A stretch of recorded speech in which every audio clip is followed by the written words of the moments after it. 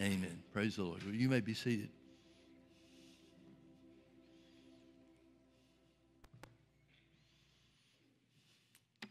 I'll invite you to turn with me in your Bibles to 2 Timothy chapter 3. 2 Timothy chapter 3. There are some things that are going on around us in the world that we live in that I think it's important for us on occasion, frequently at least, to take a look at what the Bible says about the last days and what we can expect and how to conduct ourselves. 2 Timothy chapter 3 is Paul writing to Timothy, his son in the faith, probably the individual he is closest to of anybody that we have record of in the Scripture. And he's talking to him about the last days. Verse 1, this know also, that in the last days perilous times shall come. Now this word perilous means dangerous, but it also means something else. It means strength reducing. Strength reducing. The last days at least have the potential. They're designed by the enemy to sap you and I of strength, spiritual strength. Now, whether or not that takes place is up to us, up to you and up to me. He can't just make it happen. But it's important for us to understand how he works, to know the devices of the enemy so that we can stand against what he's doing. So this know also that in the last days perilous times shall come, strength-reducing times. For men shall be lovers of their own selves, covetous, boasters, proud, blasphemers, disobedient to parents, unthankful, unholy, without natural affection, truce breakers, false accusers, incontinent, fierce, despisers of those that are good, traitors, heady, high-minded, lovers of pleasure more than lovers of God, having a form of godliness but denying the power thereof. From such turn away. Now, folks, I want you to realize something. Every one of these activities, every one of these actions, these sinful actions, is a result of a lack of character. These are all character traits, character issues. Can you see that? Now, here's the question. How can a lack of character on part of somebody else reduce you and I of strength?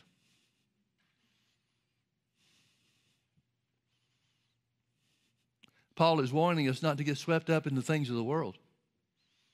He's warning us not to succumb to the world's lack of character and be adversely affected spiritually by it. Now, I want you also to turn with me to Matthew chapter 24. Jesus said some important things about the last days. We'll start in verse 1. And Jesus went out and departed from the temple, and his disciples came to him for to show him the buildings of the temple. And Jesus said unto them, see ye not all these things? Verily I say unto you, there shall not be left here one stone upon another, and that shall not be thrown down. The disciples were impressed with Herod's temple. Now, the Bible talks about two different temples that were constructed at God's behest. The first was Solomon's temple, and you remember when they dedicated the temple in Solomon's day, the glory of the Lord filled the place to such a degree that the priests couldn't stand to minister. Everybody just fell on their face. It was something that pleased God. David was the one, you remember, that wanted to build the temple, but God wouldn't let him. So it was built in Solomon's day. Now, when the Babylonians came and destroyed the temple, Hezekiah came along, and God gave him favor with his captors and with the ones that had enslaved Israel.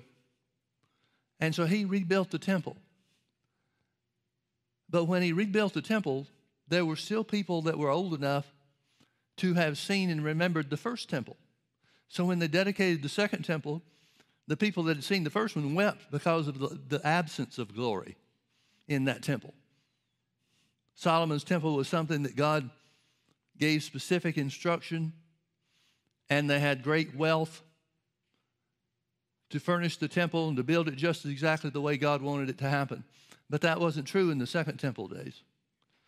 And so the second temple was something that in the eyes of the people that were able to compare the first one with the second one, they counted it as nothing.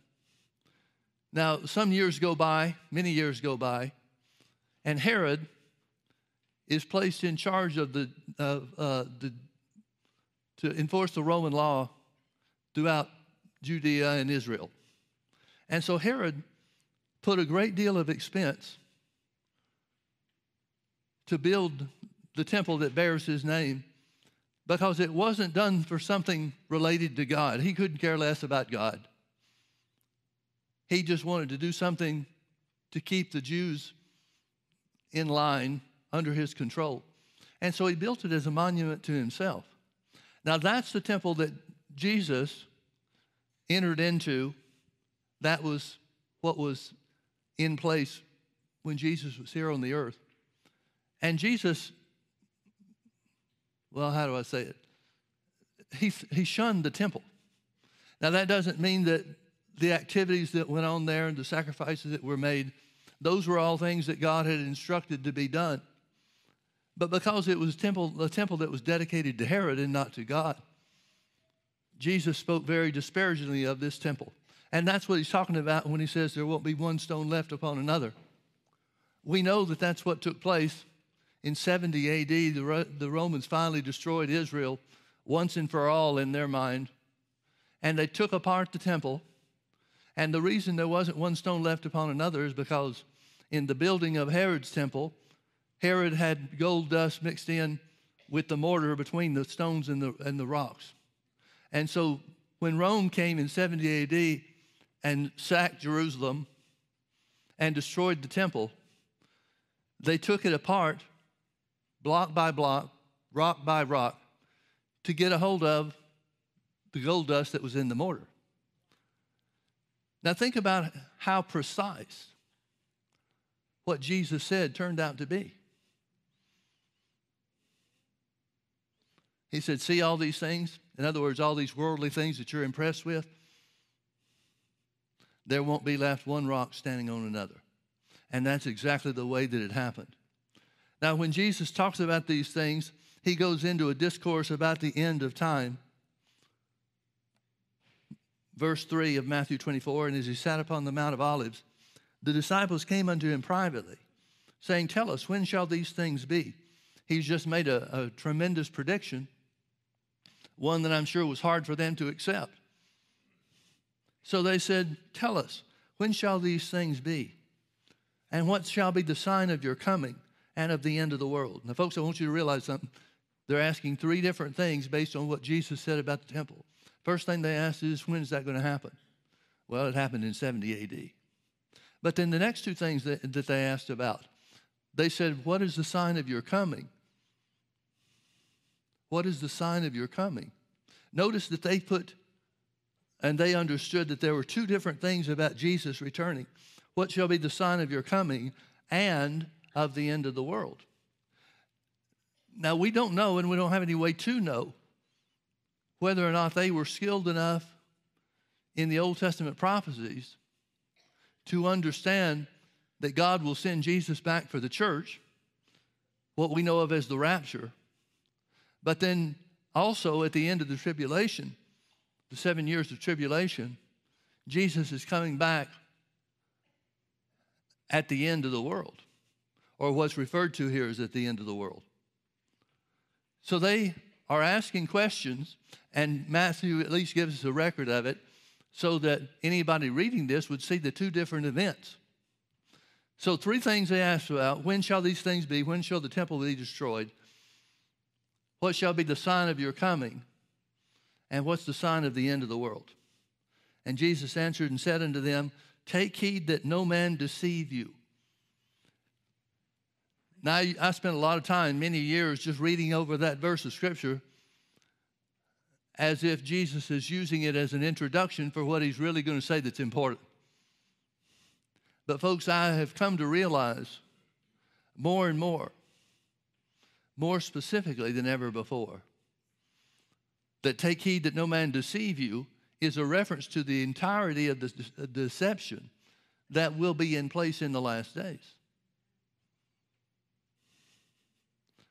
The most important thing Jesus says here about the time is take heed that no man deceive you. Now, how are we going to keep from being deceived? We're going to have to renew our minds to the Word. And folks, it's never been more important than it is in these last days. There's never been a more important time for you to feed on the Word of God, school yourself in the Word of God, so that no matter what happens, the first thing you ask is, what does the Word say? I used to think a renewed mind was a mind that understood everything about the Bible. Well, that's kind of a daunting task because it's a pretty big book, and there's a lot to read, and a lot of what you read, especially from the Old Testament, can be hard to understand.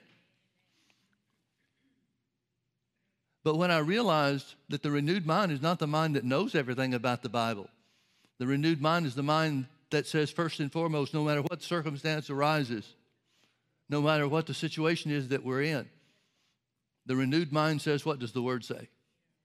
And if it doesn't know, it finds out.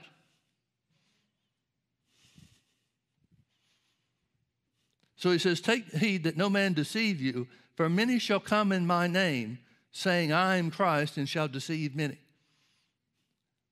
Now, folks, that's a tough scripture. Because he says there will be some that come in his name. Well, that means his name would be known then. And they would come in his name saying, I am the Christ.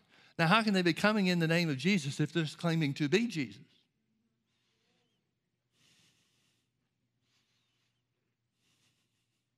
I believe we can see the answer in this to be that many people will come in the name of Jesus talking about their being sent by God and then tell us what God is like or what Jesus would do, separate from and in contradiction to what the Bible says. Folks, I got to tell you, I'm getting tired of Christians telling me that I shouldn't vote for Trump because he's immoral, while they're supporting the party that stands for and defends and pushes the murder of unborn babies in the millions.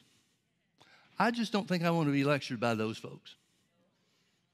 But you got a lot of people that are saying, here's what Jesus would do. If Jesus was here, he'd be for open borders. If Jesus was here, he'd be interested in love for all. Well, folks, there's a couple of things that we need to remember or keep in mind. One is, heaven's got a wall around it. The Bible talks about the walls of heaven. It talks about the gates, the 12 gates of heaven. Now, folks, I really don't think God's worried about the devil invading his territory, do you?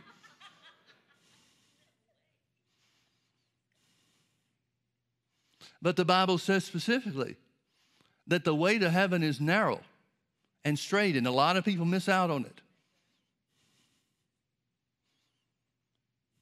The Bible tells us that God wills for every man to be saved and to come to the knowledge of the truth. But the only way to do that is to believe in your heart that God has raised Jesus from the dead and confess him as your Lord and Savior. In other words, God's great love doesn't let you make it up for yourself any way you want it to be. In that sense, heaven very definitely has borders.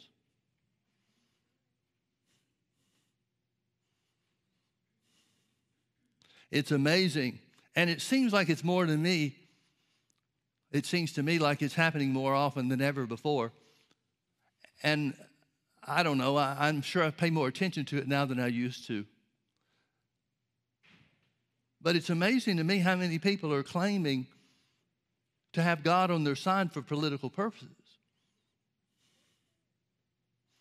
When this joke of the impeachment took place, you remember Nancy Pelosi saying that she had prayerfully considered this? I assume that's the same prayerful consideration she gives to supporting the murder of unborn babies. I got to tell you something, folks. One of the most shocking things that's happening in me or with me, related to me in these last days, is the compassion that I have for people that are just absolutely evil. Nancy Pelosi is facing eternity, staring it in the face.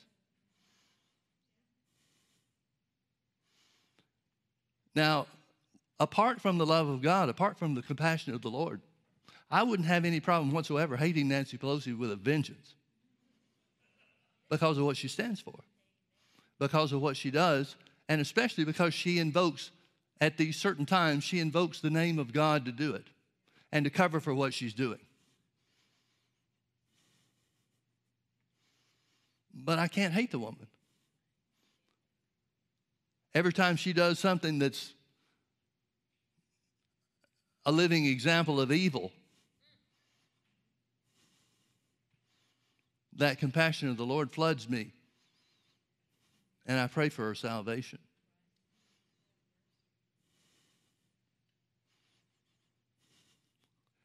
So Jesus says, take heed that no man deceive you. For many shall come in my name, saying, I am Christ, and shall deceive many. Folks, everybody that says what they're doing is of God isn't really of God. And you and I have a responsibility to be wise enough, to be grounded in the Word enough, to be able to identify the truth from falsehood.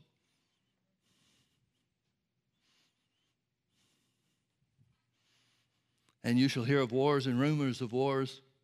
See that you be not troubled, for all these things must come to pass, but the end is not yet. For nation shall rise against nation, and kingdom against kingdom. And there shall be famines and pestilences and earthquakes in divers places. You see the word nation shall rise against nation? That's the word ethnos. It's where we get our word ethnic. So where it says nation shall rise against nations, it's not talking about countries. Kingdom against kingdoms is countries. But it's talking about race wars. It's talking about racial unrest.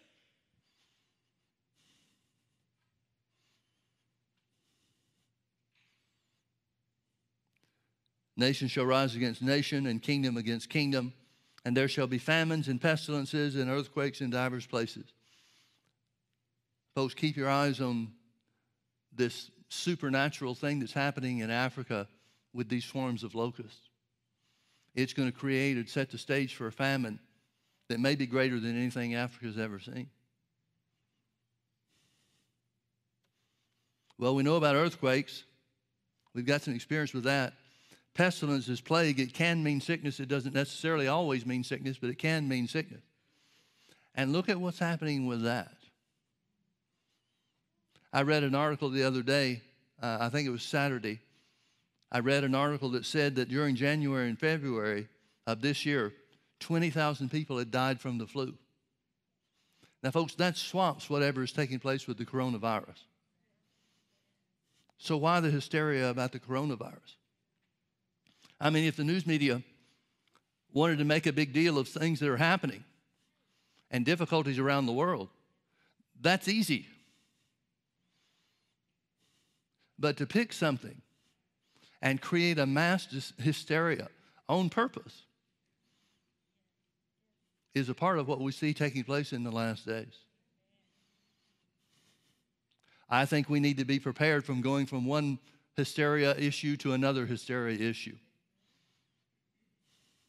I think it has to do, I think that the news media coverage in America has a lot to do with politics on their part. But the point is the same, and that is the devil's always trying to stir up trouble.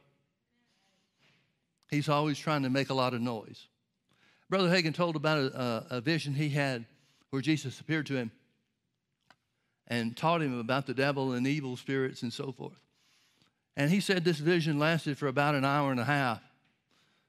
And about the 1 hour or 70-minute mark, when the Lord was talking to him, Brother Hagin said that there was this evil spirit. He called it a monkey-looking type thing. He said, and he stood in between Jesus and himself. And he started waving his arms, saying, yakety, yak, yak, yakety, yak, yak, making a lot of noise, and throwing out a smoke screen. And Brother Hagin said that the Lord continued to talk. He wasn't finished with the things that he had to say. But Brother Hagin could hear his voice, but couldn't make out what he was saying because of all the noise the devil was making. And he had a lot of questions about it. He said, these thoughts are running through my mind faster than machine gun bullets could fire. He said, doesn't the Lord know that I'm not getting this? Doesn't the Lord know that the devil is stirring up trouble here to keep me from getting the things that I need to hear? And let's face it, if you're having a vision of Jesus and he's talking to you, you would expect that to be pretty important to hear, wouldn't you? And so finally, in desperation, after Brother Hagin's asking within himself, why doesn't he do something about this? Why doesn't the Lord do something about this? Finally, Brother Hagin pointed to the thing and commanded him in the name of Jesus to stop. He said he fell and hit the floor instantly. He said the smoke screen began to dissipate, and he commanded the thing to get out of there. And the Lord used that to show him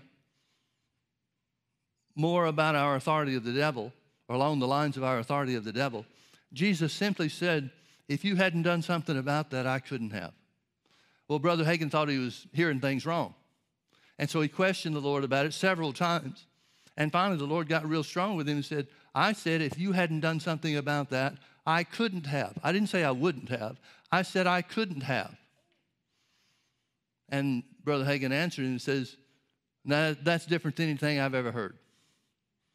You're going to have to prove this to me from the Bible. And the Lord gave him 4 different witnesses about where authority over the devil has been given to us, not him. That we're the ones that exercise authority on the earth and concerning things pertaining to the earth.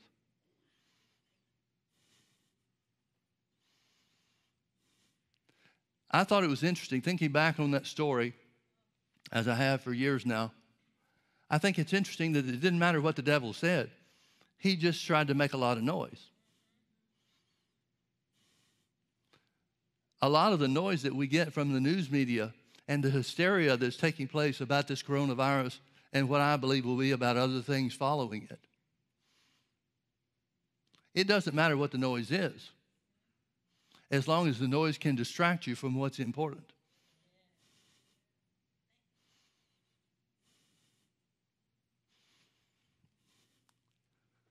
So Jesus says, nation shall rise against nation, kingdom against kingdom, and there shall be famines and pestilences and earthquakes in divers places. All these are the beginning of sorrows.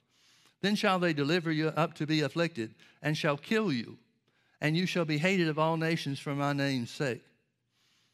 And then shall many be offended, and shall betray one another, and shall hate one another.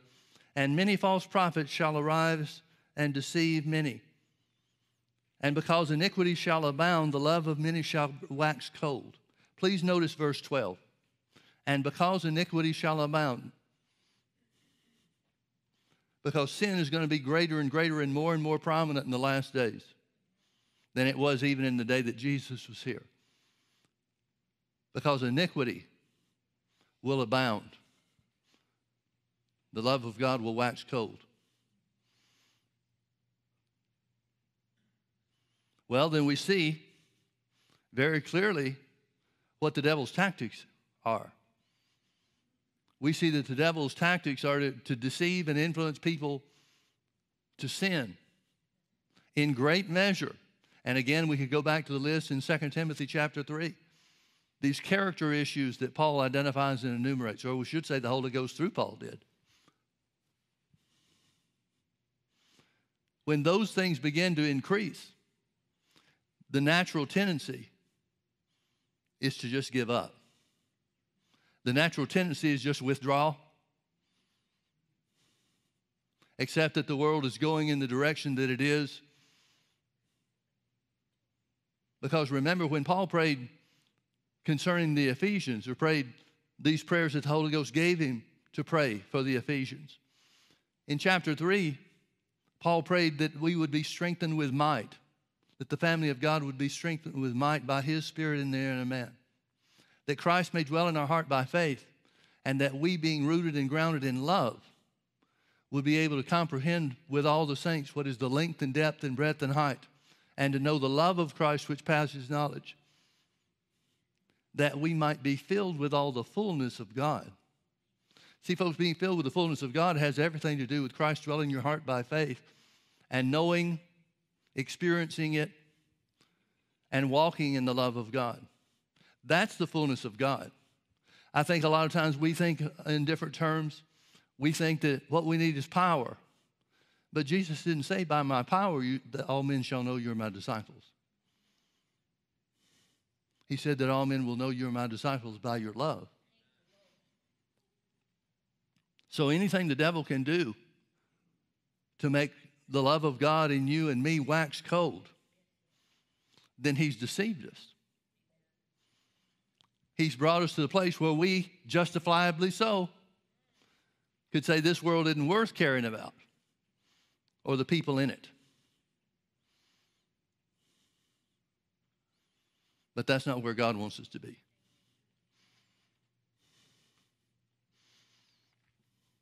And because iniquity shall abound, the love of many shall wax cold. But he that shall endure to the end, the same shall be saved. Now, when he's talking about saved here, he's got to be talking about not allowing the love of God in your heart to wax cold. That's the context that he speaks that. But he that shall endure to the end, the same shall be saved. And this gospel of the kingdom shall be preached in all the world for a witness unto all nations. And then shall the end come. No matter how evil men get, no matter how disgusting the circumstances of our world become,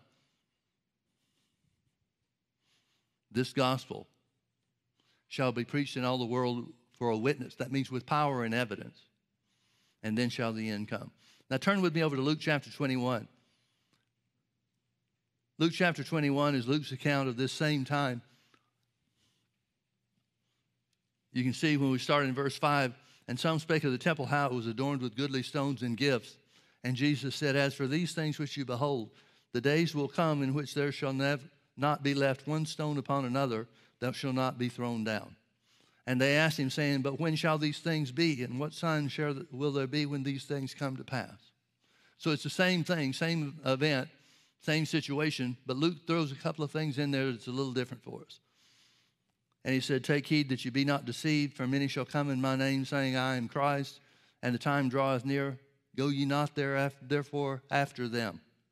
But when you shall hear of wars and commotions, be not terrified, for these things must first come to pass, but the end is not yet. Now let's skip down some verses that were covered by Matthew. Notice verse 17. And you shall be hated of all men for my name's sake. Now this is what he's talking about prior to the destruction of the temple in 70 A.D. He's telling them specifically the difficulty and the persecution that they're going to endure. But there shall not a hair of your head perish. Notice verse 19. In your patience possess you your souls. In your patience possess you your souls. Now, folks, remember that James said, James chapter 1, brethren, count it all joy when you fall into diverse temptations. The word temptation there is the word test, trial, or affliction.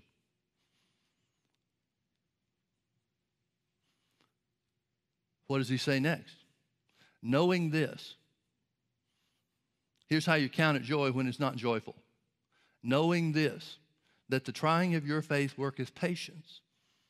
But let patience have her perfect work, that you may be perfect and entire, wanting or lacking nothing. So patience is standing steadfast in the face of contradicting circumstances. And by that I mean circumstances that contradict what the Bible says. For example, sickness and disease would be a conflicting circumstance, contrary circumstance, because the Bible says that we were healed by the stripes of Jesus. So the Bible is telling us, Jesus is telling us specifically, we need to develop it ourselves to advanced degrees of calling things that be not as though they are, which is what the Bible identifies Abraham's faith as, calling things that be not as though they are.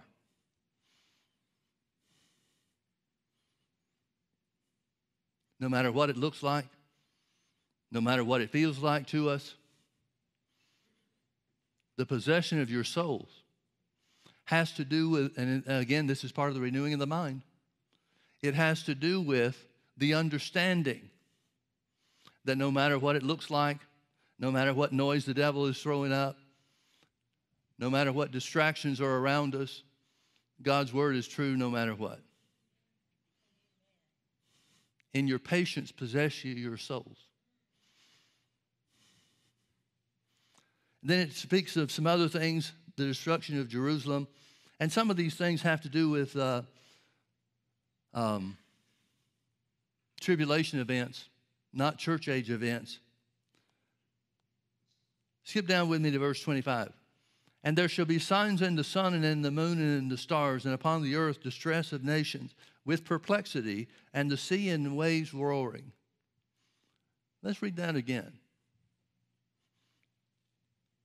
There shall be signs in the sun and in the moon and in the stars. Now we know that the Bible talks about the sun turning red, the sun being blackened out before Jesus returns. And that's the end of tribulation type stuff. But the way that he says it does not limit it just to that. He could be talking about other things that are taking place. And folks, there are all kinds of things that are taking place that scientists are wondering about in the heavens. That could include some of this as well. And upon the earth, distress of nations with perplexity, the sea and the waves roaring. Notice what the effect of that is in verse 26. Men's hearts failing them for fear. Men's hearts failing them for fear. It's talking about heart attacks. It's talking about people dying from heart attacks. And for looking after those things which are coming on the earth. For the powers of heaven shall be shaken. For the powers of heaven shall be shaken. Now, as I said, there are some things in tribulation, in the book of Revelation, that tell us about tribulation days, the 7 years of tribulation, and the things that happened there that certainly would qualify for this. But it seems to me, and again, I have to put kind of a qualifier on this. I grew up in the Baptist church, and we believe very much in the rapture. And I don't know if anybody ever said this or if it was just an assumption that I began to make. But I've had the idea all my life that if the rapture happened on Tuesday, then the tribulation began on Wednesday. I just always assumed, because they were always talked about together. Jesus comes back for the church, the tribulation period starts. Now, we know exactly when the tribulation period starts. We know that it's set upon by the war where Russia and Iran, Persia, and other mostly Muslim nations invade Israel from the north through Lebanon. We know that that takes place because the Bible identifies the 7 years of the tribulation from that point to the end when Jesus comes back. But there's nothing in the Bible that requires that invasion of Russia and the enemy armies in Isaiah 38 and 39.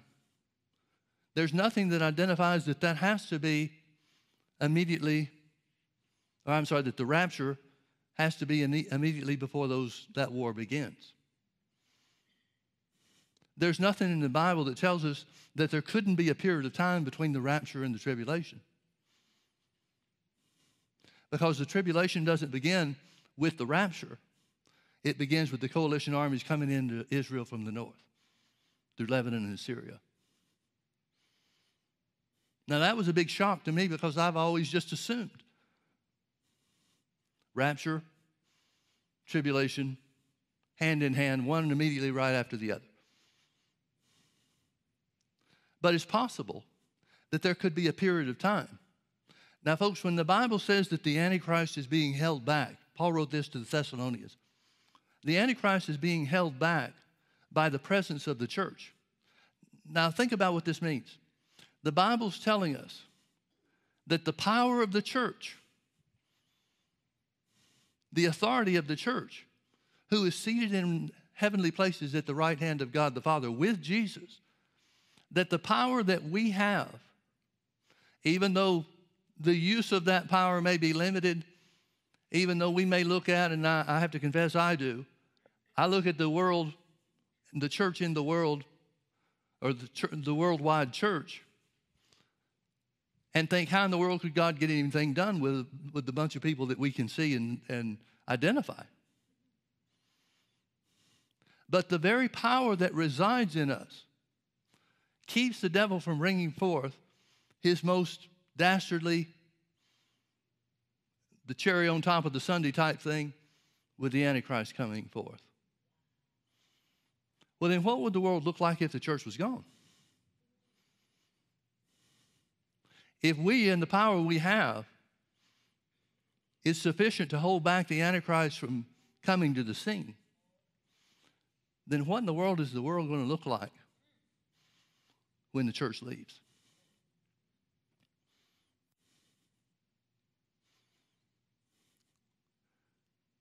Gives us something interesting to think of, huh? Can you imagine how quickly the world would slide? Can you imagine the evil that would crop up immediately upon the church's exit?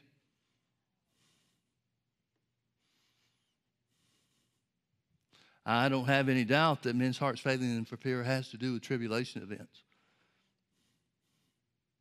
But it would also stand to reason that the same circumstances that will exist during the 7 years of tribulation could also exist prior to the church's departure.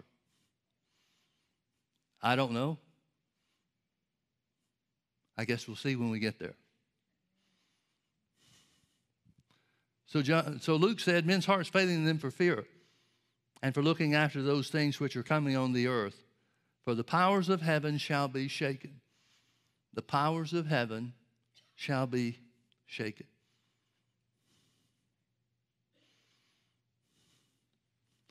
What are we to do? Turn with me to 1 Peter chapter 5.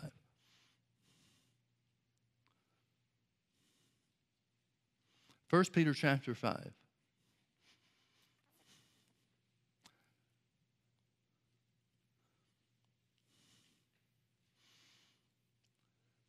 I'm going to start in verse 6. Peter, speaking by the Holy Ghost, said, humble yourselves therefore under the mighty hand of God, that he may exalt you in due time. Now, folks, most Christians think that God's in the humbling business and that he wants us to be humbled so that we don't exalt ourselves. The problem with that is the Bible tells us over and over again that the humbling ourselves is our job, not his. Humble yourselves, therefore, under the mighty hand of God, that he may exalt you in due time. If God had a problem with you and I being exalted, why would the Bible promise that he's going to do it? Again, here's the old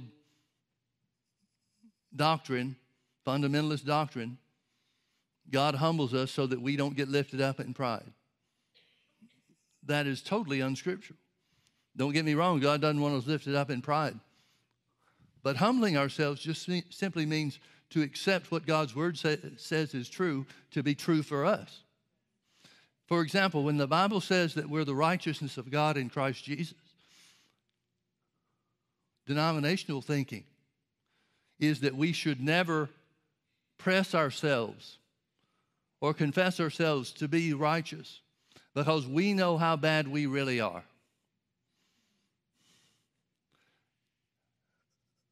But do you remember that the Bible says that we're to cast down imaginations and every high thing that exalts itself against the knowledge of God?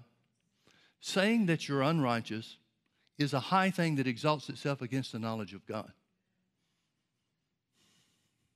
Because the Bible says that we've been made righteous. For us to say anything contrary to that or to disavow that because of some feelings that we have or some experiences we have, that's a high thing that we're supposed to cast down. Humbling yourself before God means accepting what he says to be true no matter what you think about it, no matter how it feels, no matter whether we think we're living up to it or not. Because you weren't made righteous because you lived up to it. You were made righteous because Jesus shed his blood. To humble yourselves before God is to accept that no matter what. If you're the only person in the world that accepts the truth, the reality that you've been made righteous by the blood of Jesus, that's humbling yourself before God. Now notice what the Bible says takes place. As we humble ourselves or accept the word of God to be true, no matter what it feels like or looks like or what our experience is, the Bible says God will exalt us in due time. Which simply means if you act on the word, no matter what it feels like or no matter what it looks like, if you act on the word, that word will exalt you because God's word's always true. So the earth, the church in the world, has a totally opposite position on humility and exaltation than what the Bible speaks of. So Peter is writing, he says, humble yourselves, therefore, under the mighty hand of God, that he may exalt you in due time, casting all your care upon him, for he cares for you. Be sober. The root word for sober is not moved by emotions. So he says, be sober. Don't be moved by emotions. Be vigilant. That means be diligent. It means keep your eyes open. Always be on the lookout. Because your adversary, the devil, as a roaring lion, walketh about seeking whom he may devour. Now, this is a scripture that as a child used to scare the bejeebers out of me. Because I didn't know anything about authority. I didn't know God intended for us to have authority. We thought Jesus had all the authority. The Great Commission, Matthew 28, Jesus said, all authority is given unto me in heaven and earth. We thought that's as far as it went. But in fact, Jesus delegated the authority on the earth to the disciples. He said, go ye therefore. Well, I didn't know anything like that when I was a kid. And so I had the idea that the devil was a lion, that he's just waiting to pick off people at his will and bring destruction into their lives. But that's not what the Bible says. First of all, it doesn't say the devil is a lion. It says he's as a roaring lion. Now, how is the devil as or like a roaring lion? He roars. He roars. Has anybody ever been hurt by the roar of a lion?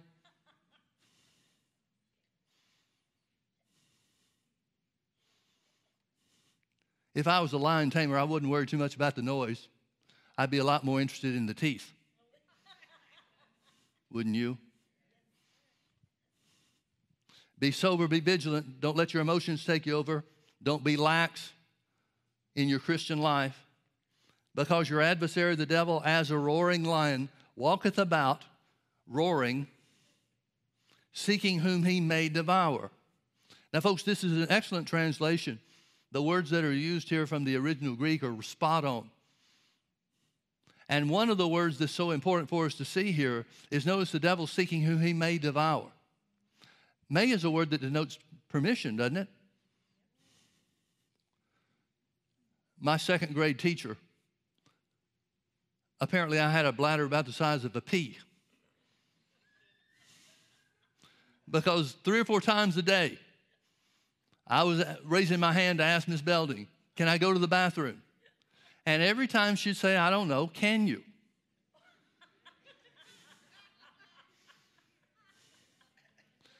Now, I didn't get it, but I know that I wasn't given permission to go. So the second or third time it happened one day, I asked again, can I go to the bathroom? She said, I don't know, Mike, can you? Well, she saw the distress on my face, I guess. And she told me, used it for a lesson for the whole class. She said, when you ask, can you? That means, do you have the ability to? She said, I wouldn't know that. Only you would. What you're trying to say is, may I go to the restroom? Because that word may denotes permission. And that's what you're asking me for, isn't it? Aren't you asking for permission to go to the bathroom? Well, I've never forgotten that story. So here where the Bible says that the devil is as a roaring lion, he makes noise like a roaring lion, and he walks about seeking who will give him permission to devour them. Now, folks, this is inspired by the Holy Ghost. So it has to be accurate. If this verse of Scripture is not true, then we've got to tear this one out of our Bible, and we've got a lot more to tear out too.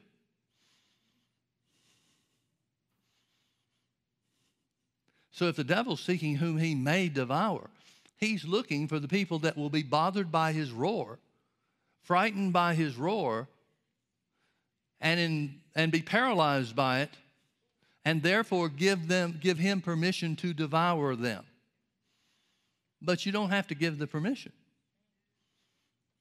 And that's what Peter is saying by the Holy Ghost. Be sober, be vigilant, because your adversary, the devil, as a roaring lion, walketh about, seeking whom he may devour. What are we supposed to do? Verse 9, whom resist? Steadfast in the faith, or in your faith, knowing the same afflictions are accomplished in your brethren that are in the world. In other words, he's saying it works this way for everybody. Don't be bothered by his roar. And instead of giving him permission to make good his threats, which is usually what he's roaring about, don't give him permission to devour you, but instead resist in the faith. Resist him with your faith. Now, faith begins where the will of God is known. Faith is believing God's word in your heart and saying it with your mouth. So when he's talking about resisting steadfast in your faith, he's talking about resisting him by the words that you speak, based on what God's word promises.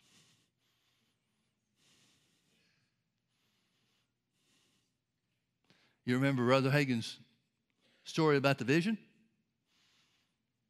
When he commanded that evil spirit to stop and to leave, Jesus said, if you hadn't done something about that, I couldn't have. Why? Because man has authority on the earth over the devil. That's what Peter's telling us. There are other examples as well. But Peter is saying in no uncertain terms, by the inspiration of the Holy Ghost, that we can keep the devil from devouring us. We can keep the devil from making good on his threats. We don't have to accept it into our lives. But instead, we can resist it by saying what the Word says.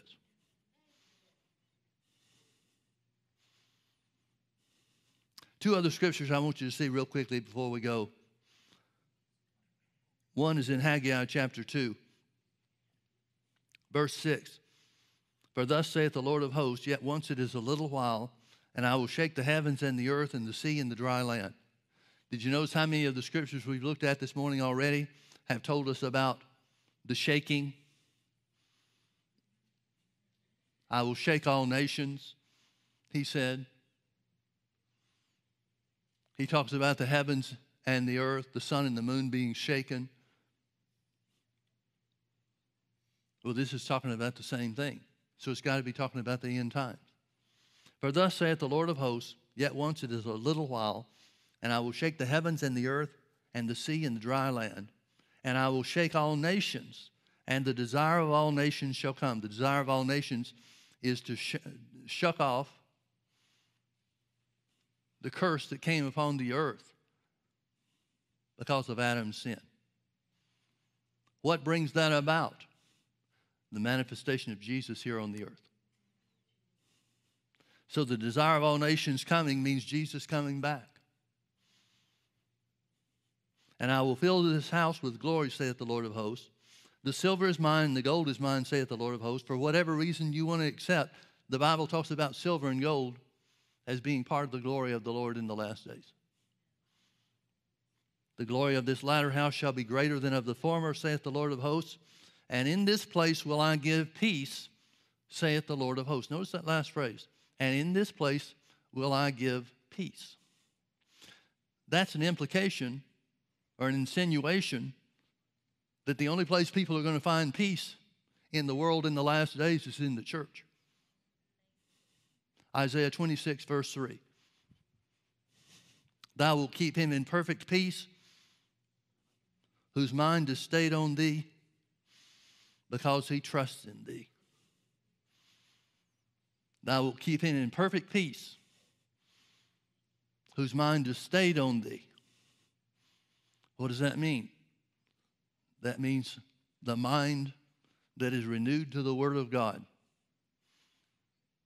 no matter what it looks like, no matter what's happening around us, no matter what other people are falling unto. We keep our eyes on the Lord. We keep our eyes on His Word. And He keeps us in perfect peace. Folks, peace is going to be one of the greatest commodities in this last day of the church.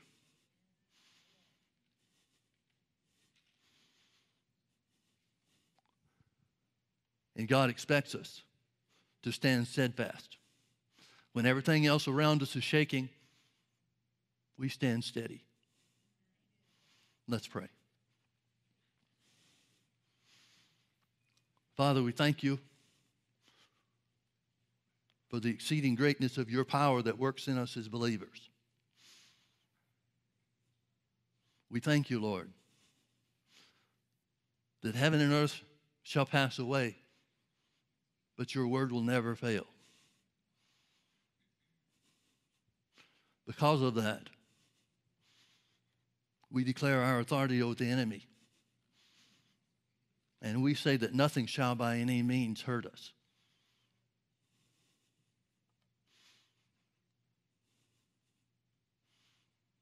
We bless you, Father. We thank you for keeping us in perfect peace because our minds are stayed on you. And the reason our minds are stayed on you is because we trust you.